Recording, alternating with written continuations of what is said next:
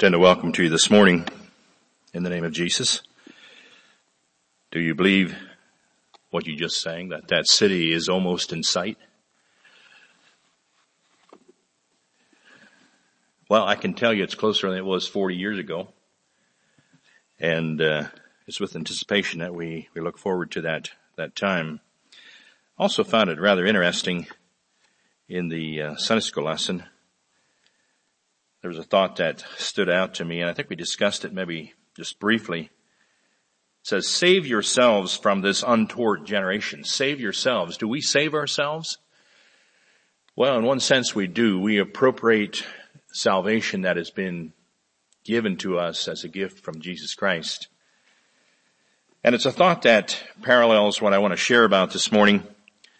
Jude, in his writing, Jude is a short book, one chapter only. I'd like to look at verse 21, and it reads like this. Keep yourselves in the love of God, looking for the mercy of our Lord Jesus Christ unto eternal life. So there it tells us that we need to keep ourselves in the love of God.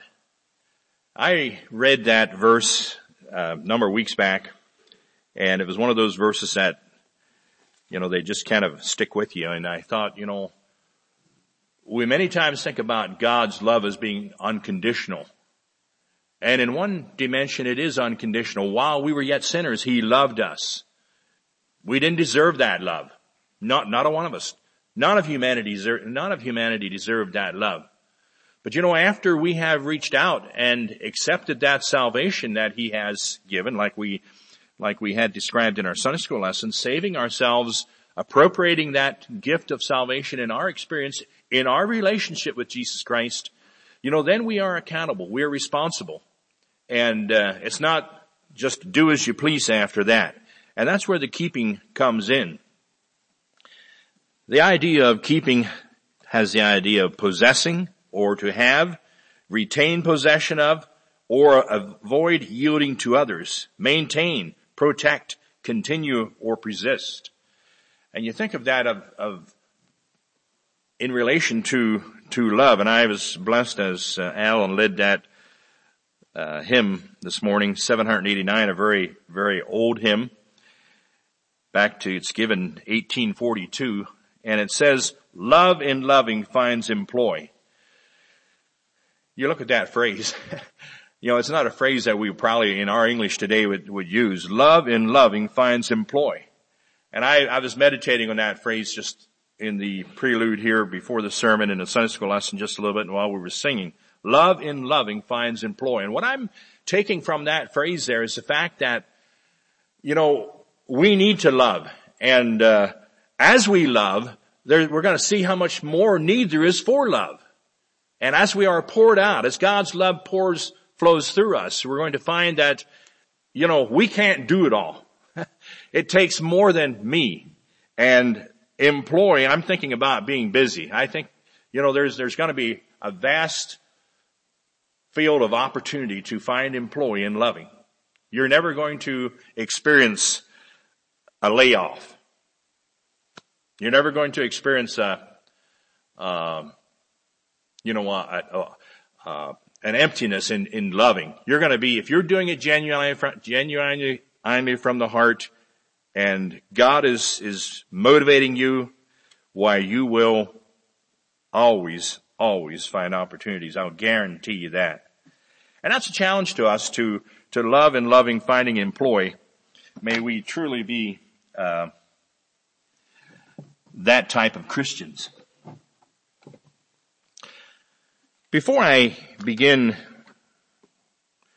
looking at the verse here in Jude in a little further depth, I'd like to, as I looked at that thought, keep yourselves in the love of God, looking for the mercy of our Lord Jesus Christ unto eternal life. My mind went to another portion of Scripture in Romans chapter 8. I'd like to take you back to that Scripture in Romans chapter 8. I'd like to read verses 35 through verse 39. These are familiar verses. You may have known them by memory.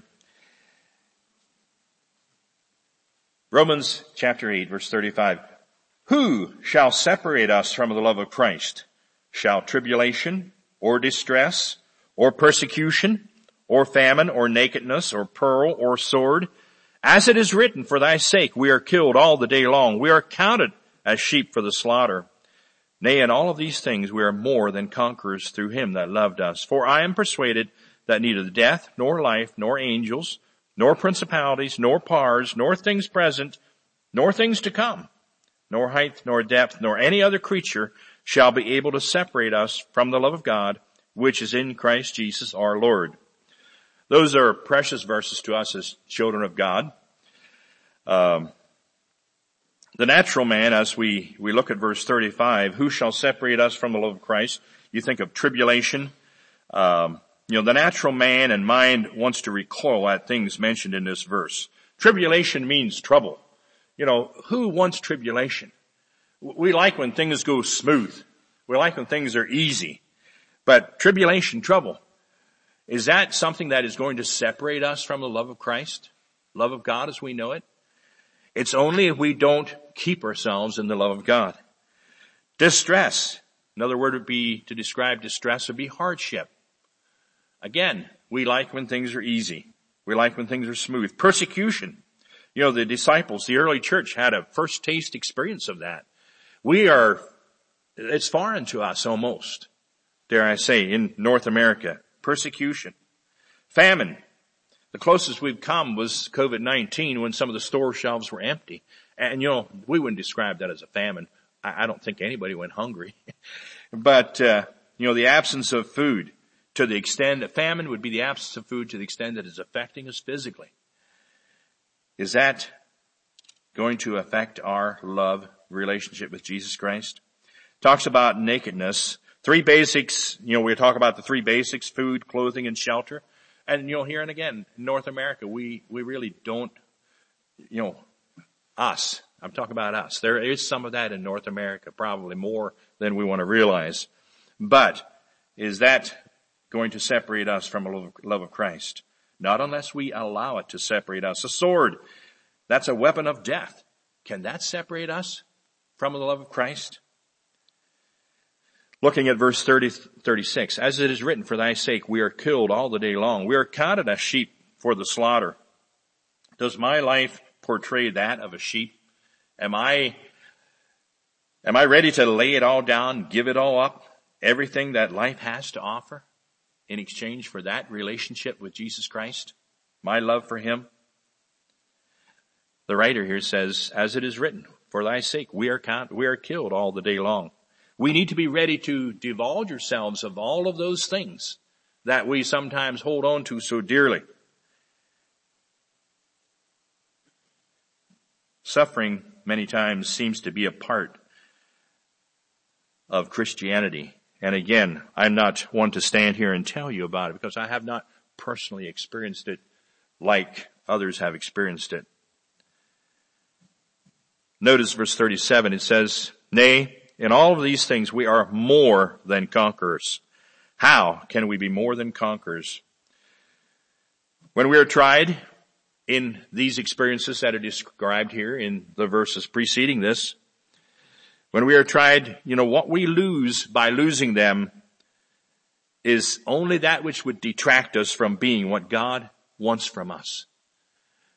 When we committed ourselves to the love of Jesus Christ, we are committing ourselves to He's first. And we talk about God needing to be first in our lives. But when we allow those other things to crowd in and we hold tightly to those things, we're not ready to let them go. That's when we become less than what God wants us to be. But when we are ready to leave go of those things, all of those things that are mentioned, the tribulation, the distress, the persecution, the famine, the wantonness for clothes or pearl or sword, or even physical life, when we allow those things to keep us from being what God wants us to be, then we are not in the love of God. We are not keeping the love of God as Jude would want us to, or challenges us to. We are more than conquerors, is the way the writer describes it. But what remains is that which is genuine. Strip away everything that we have here today is really the true you and me this morning. It's not our possessions. And I want to say this carefully. You know, it's not maybe even as we are known as, it's as God knows us. Not so much, I'm hoping we're genuine so that we are open with one another. We talked about the community of believers and brotherhoods this morning. So I think that's important that we're open with each other. But you know, God knows our hearts. God knows each one of us in a genuine way. And when we take away everything else, everything temporal, everything tangible, that's who we really are. And what would I look like? It's a question I ask you. What would you look like this morning? Verse 38 talks about, for I am persuaded that neither death, nor life, nor angels, nor principalities, nor powers, nor things present, nor things to come. He makes a comparison between death, and then he says life. Are we persuaded that that can truly be our experience? As I thought about the idea of life being there in that thought, it says, I am persuaded that neither death nor life. Why does he say nor life? Isn't that when we're at our best, we need to breathe, we need to function, we need to live? I think the thought or the concept that I would like to draw from that is it possible that life as we know it could detract us from eternal life? You know, we're focused on temporal life, earthly life, breathing, eating, sleeping, resting, working. And those are all important. I believe as long as we have life, we ought to be productive. But I think the crux of the matter is those things cannot detract or should not detract or take away from our focus beyond to the eternal life that God wants us to experience. I thought about verse 38, the last part there, nor things present, everything as we know it, those things that are here today, everything I have experienced in my past life, those things that we've grown up, we experienced, and, we have milestones that, we experience, and we look back to those things, but we don't know what the future holds. No one here really knows what the future holds beyond what the scripture tells. That there's a city of light, as we just got done singing. And that should be our focus. That's where we want to end up at. So there are things to come that, we can put our faith and trust in, that regardless what happens, regardless what comes, nothing can separate us from the love of Christ. Verse 39 talks about, it says, nor height, nor depth, nor any other creature shall be able to separate us from the love of God, which is in Christ Jesus our Lord. Now I like to think of those verses there, verses 35 through 39, as what God is giving to us as His part of keeping ourselves in His love of God. God's love is something that you and I can depend on. God's love is something that you and I, we can bank on. It's going to be there. We don't have to worry about God's love vanishing or coming up short, or God's love being overcome, done away with. We don't have to worry about that. But then turn back to Jude, and there are some things that I think are important for us to understand in keeping ourselves in the love of God. And these are things that I feel is our part. You would agree with me this morning that any relationship is a two-way street, isn't it? Even in the community of brotherhoods, it's a two-way street. We learn from each other. We give and we take. And it's a two-way street. And it's that way with God. It's a two-way street. He has given us things, but God wants something back from us too. He wants us to be productive Christians. And we need to make the choice to keep ourselves in His love. And that's what the concern is of Jude. I found it interesting the way Jude begins writing there. Jude, the servant of Jesus Christ and brother of James, to them that are sanctified by God the Father, and notice what he says, and preserved in Jesus Christ and called. So we are preserved. Now our wives do know what preserving is. They can food and they preserve it in jars, or they preserve it in the freezer for us to eat later on. God will preserve us through our time here on earth. One of the things that I found interesting is a little bit about Jude here. He refers to himself as a servant of Jesus Christ and the brother of James. And I see something about Jude here. Jude here was likely the half-brother of Jesus, brother of James. And I find it interesting that he does not necessarily make that attachment. He makes that attachment to his other physical brother, another physical brother. There was probably several brothers, perhaps half-brothers. James would have been his full brother. Jesus would have been a half-brother because we know that he was the Son of God.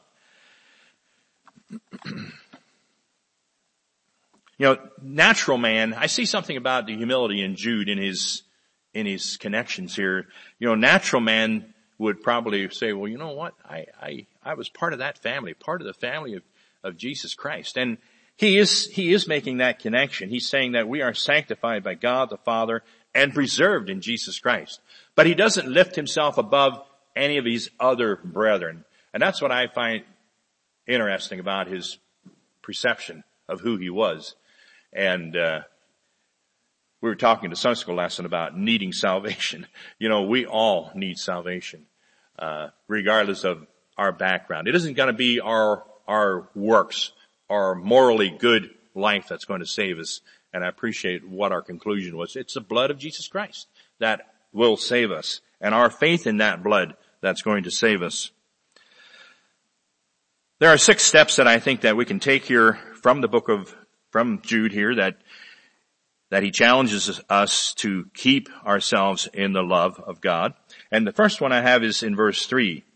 He says, "Beloved, when I gave all diligence to write unto you of the common salvation, it was needful for me to write unto you and exhort you that ye should earnestly contend for the faith which was once delivered unto the saints." If you're going to keep yourself in the love of God this morning, we need to be earnestly contending for the faith. It's something, 2 weeks ago, Brother John talked about the good fight of the Christian life. Fight we usually think of as a negative way, and he mentioned that. But here it talks about we need to be earnestly contending for the faith. Am I an earnest contender of the faith, of what I believe, that faith in Jesus Christ, the redemption that he provided through his blood on Calvary, on the cross, being shed there? 2 Timothy chapter 1 is a thought that I was challenged with. And it's, at best, as we think of earnestly contending for the faith, Paul here says, an apostle of Jesus Christ by the will of God, according to the promise of life, which is in Christ Jesus. To Timothy, my beloved, my dearly beloved son, grace, mercy, and peace from God the Father and Christ Jesus our Lord. I thank God, whom I serve from my forefathers with pure conscience, that without ceasing I have remembrance of thee in my prayers night and day, greatly desiring to see thee, being mindful of thy tears, that I may be filled with joy. When I call to remembrance the unfeigned faith that is in thee, which dwelt first in thy grandmother Lois and thy mother Eunice, and I am persuaded that in thee also. He's talking about the faith that Timothy was expressing. And Paul is challenging Timothy. He said, this was a generational thing. And at best, faith we are just one link in that generation of faith. It can be lost so fast. It can be broken so fast, that dimension of faith in Jesus Christ. It takes less than one generation, dare I say, at times, to lose that faith. And that's challenging, that's sobering to realize how fast that faith can be lost. So at best, you and I this morning, as we earnestly contend for the faith, we are only one link, one small link in that, and we want to pass that on, and we want others to embrace that. And Paul was referring to that in his letter to Timothy there. Paul went on to talk about being of power and of a sound mind, not ashamed, partaker of afflictions. He talks about being a preacher and a teacher, persuaded and serving others. That's how we earnestly contend for the faith. We need to be logical. Well, I want to be careful when I say logical thinkers. It needs to be more than that. Logical is part of it. God gave us logic, and I think we need to use logic. But there are times we need to go beyond logic in our embracing and contending for the faith. Not ashamed, partaker of affliction. Don't be afraid of the afflictions. They'll refine us. They'll make us into something that is better for the glory of God. And then it talks about being used as a preacher and a teacher and being persuaded in embracing that faith and then being willing to serve others. It's a life of Christ. He served others. So the first step we need to take in keeping ourselves in the love of God, again, God does not hold us in against our will.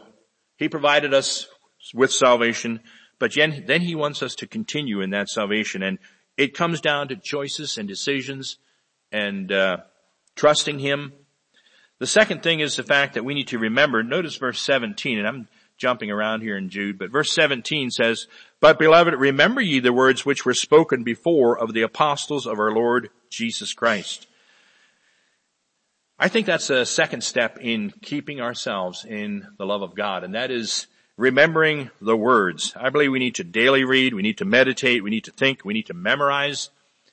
And as I look back in the idea of memorizing, probably the most of my memorizing of Scripture was my 2 years in Christian day school. Some are Bible school perhaps, but I think the passages that I remember the most are like Romans 12. That was one of the ones from, and also 1 Corinthians 15. You might say, why words? Remember ye the words. Why words? Words are our link in communication. The words that I'm saying this morning are words that should be making some electrical connections in your brain, at least if you're thinking or paying attention. And even if you're not paying attention, maybe they're entering your subconscious mind and later they'll come back. What did he say? But it's our link of communication, and it's our way of learning. It's our way of teaching. It's our way of warning. It's our way of instructing. Words, they're an important part of our life. But the words that I'm saying this morning are not just any words. They're the words of the Scripture. They're the words that were inspired by the Holy Ghost. And that's what makes the difference. I could tell you how I think to be a dairy farmer would be the best way, but that would be subjective, very subjective. Or how to do whatever else, hunt or fish or whatever. And I'm not good at either one of them. But what we're talking about this morning are the words of life. And we sang about that this morning. That's what makes it important. They're words that are going to make us into God's image, are going to make us instruments and vessels for His glory. So remember the words as you think of keeping yourselves in the love of God. The third thing I see is in verse 20. He says, the third step that I see in keeping ourselves is, but ye beloved, building up yourselves on your most holy faith, praying in the Holy Ghost. Build up. I thought of the verses in 1 Corinthians chapter 3. When I think of building, 1 Corinthians chapter 3, I want to read those verses there. Going back to verse 1. And I, brethren, could not speak unto you as unto spiritual, but as unto carnal, even as unto babes in Christ. I have fed you with milk and not with meat, for hitherto ye were not able to bear it, neither yet now are ye able. For ye are yet carnal. Justin was talking about being carnal this morning in the devotional. For ye are yet carnal, for whereas there is among you envying and strife and divisions, are ye not carnal and walk as men? For while one saith, I am of Paul, and another, I am of Apollos, are ye not carnal? Who then is Paul, and who is Apollos? But ministers by whom ye believed, even as the Lord gave to every man. I have planted, Apollos watered, but God gave the increase. So then neither is he that planteth anything, neither is he that watereth, but God that gave the increase. Now he that planteth and he that watereth are one, and every man shall receive his own reward according to his own labor. For we are laborers together with God. Ye are God's husbandry. Ye are God's building. Notice that. We are God's building. We're talking about a foundation in Jude there. Building up. For we are laborers together with God. Ye are God's husbandry. Ye are God's building. Verse 10. According to the grace of God which is given unto me as a wise master builder, I have laid the foundation, notice that, and another buildeth thereon. But let every man take heed how he buildeth thereupon. For other foundation can no man lay than that is laid, which is Jesus Christ. Now if any man build upon this foundation gold, silver, precious stone, wood, hay, stubble, every man's work shall be made manifest, for the day shall declare it, because it shall be revealed by fire, and the fire shall try every man's work of what sort it is. If any man's work abide which he hath built thereupon, he shall receive a reward. If any man's work shall be burned, he shall suffer loss, but he himself shall be saved, yet so as by fire. Know ye not that ye are the temple of God, and that the Spirit of God dwelleth in you? Building begins with what? Building begins with a plan. Read about it in the Word of God. God has a plan for your life. You might say, what does God want with my life? God wants you in His love, first of all. God wants you to experience His salvation, accept that gift, and then keep yourself in His love. And it's unbelievable. It's beyond our imagination what God can do with a life that is committed to Him.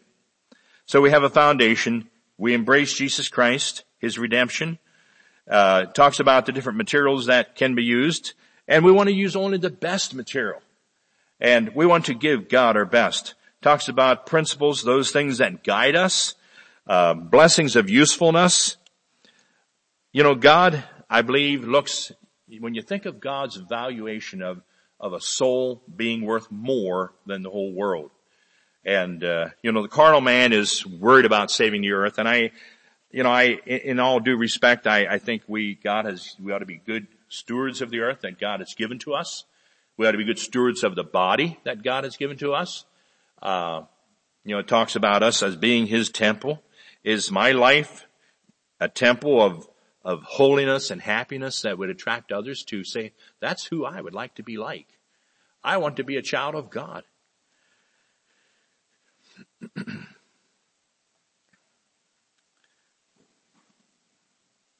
Are you building up this morning? Looking at the second part of that verse is the next step that I have, that of praying in the Holy Ghost. I don't know if that concept of praying in the Holy Ghost, is there any other way to pray? Well, Jesus talked about using vain repetition. He refuted the scribes and Pharisees of that type or level of praying. And are we guilty of that sometimes? Where's our mind wandering when we're praying sometimes? Or when we're praying in a group, when someone else is leading us, do we pray along with? We typically don't pray because, we think we're such good prayers or we're so eloquent about expressing our thoughts. At least that shouldn't be the concept. But the idea of group praying is the idea that we're praying to lead others in our thought process and that their minds are drawn into that same thought process. I liked Matthew Henry's idea as I looked at his thoughts in regards in praying in the Holy Ghost. And he says, praying in the Holy Ghost is as the nurse of faith. And I like that expression. You think of praying in the Holy Spirit. It's that nurse of faith. It's giving us that which is important, that which is going to nourish us. I also thought of the verses in Romans, and I'm not back there anymore, but Romans chapter 8, I thought of this expression that, in Romans 8 verse 26, likewise, the Spirit also helpeth our infirmities, for we know not what we should pray, for as we ought, but the Spirit itself maketh intercession for us with groanings which cannot be uttered. I don't know if we fully understand how that works. I don't understand how that works, but I know there are times that I could not put into words what my thoughts were. And I trusted the Holy Spirit to convey my thoughts to God, to the throne of God, so that the Holy Spirit would convey that message to God, and it would be answered in an appropriate way. I'd like to challenge you with the concept this morning, and I know, it's something we think about at times, but, to realize that prayer invokes a power dimension that we really cannot measure. To think that the God of heaven and earth, how great is our God? I mean, He's so far beyond you and me this morning. How small and finite we are. And to think that God who has created the universe is listening to us. when we pray to him, come to his throne, it invokes a power that is we can't measure. We can't put a dimension on it. We can't put any kind of limitations on it. And, when we see God, we see prayer working. We see the answers to prayer. It's a challenge to us to realize that there's a living God. It's a fearful thing to fall into the hands of a living God. And to realize that God can hear those prayers and answer those prayers in his timing. As I thought about Jude's expression here, keep yourselves in verse 21, keep yourselves in the love of God, looking for the mercy of our Lord Jesus Christ. I thought of, my mind traveled back to some who God did keep. I thought of Daniel, thought of Shadrach, Meshach, and Abednego, Old Testament patriarchs who didn't have Jude's expression here in verse 21. But I'm convinced that Daniel, Shadrach, Meshach, and Abednego, and many of the others, they had kept themselves in the love of God. They were where God could bless them. And the best thing I can think of as far as keeping ourselves in the love of God is between a child and parent relationship. We expect our children, we give them instructions, we give them, we convey to them what our expectations are of them. And, when they violate that, when they step outside those perimeters, yes, we still love them, but there's consequences that go along with that. And God just relates to us somewhat in the same way. Our Heavenly Father, when we step outside of those, he wants to bring us back. And there may be consequences in our decisions and choices that are painful. Keep yourselves in the love of God. And how far can we stray and still expect to feel God's love? And what does God's love feel like? Did you think about that? What does God's love feel like? Just my short, brief exposition of that is I think of God's love as being, when we're in God's love, as being an experience of peacefulness, an experience of happiness, an experience of joy. Those are all things that come to my mind as I think about what God's love is. And, it's something, it's the most secure place you could be in God's love. Because it's something you can depend on. As I thought about Daniel in the lion's den, he seemingly had no reservation. He opened up them doors toward Jerusalem, his windows to Jerusalem that night, knelt and prayed just like he had done before. And, he knew what the consequences were going to be. He may have heard the lions roaring off in the distance. I don't know. That's just my imagination. But, it did jog my memory to an incident. And Daniel, I think, certainly, he was keeping himself in a place where God could bless him, a place where God could keep him.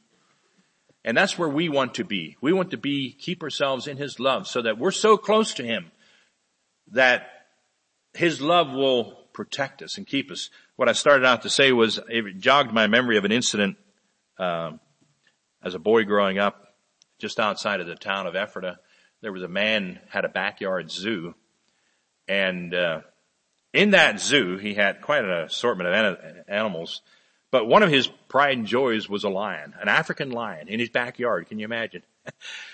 And I don't know this man. He was kind of a tough looking man. I don't know what his background or really but I know he was open to the public. He'd let you come in, and there was monkeys and peacocks, but his pride and joy was that lion. He had that lion, and I know we walk in different times on occasions, and he had this lion.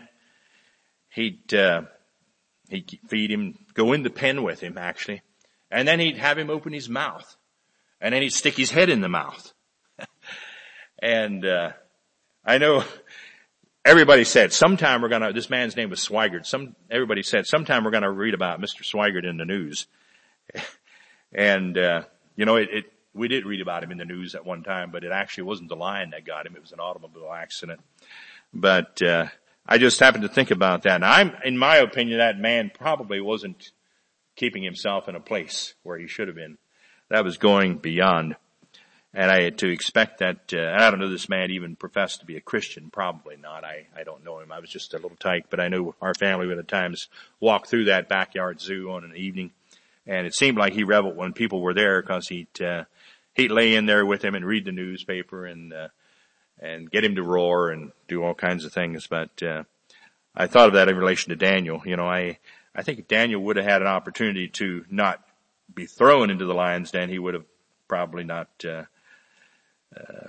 presuming on the Lord, I guess is the word I want to use here in relation to the Swigert man that had the zoo. Looking at the amplified, I like the amplified version of verse 21. And we know, understand, recognize, are conscious of, by observation and by experience, and believe, adhere to, and put faith in, and rely on the love of God cherisheth for us. And he who dwells and continues in love dwells and continues in God, and God dwells and continues in him. Love is the predominant thought of continuing in God. And we heard that before this morning, that love, if we love, we clearly our ability to love comes from God. The idea of looking for mercy there, it says, in the latter part of verse 21, keep looking for the mercy of our Lord Jesus Christ.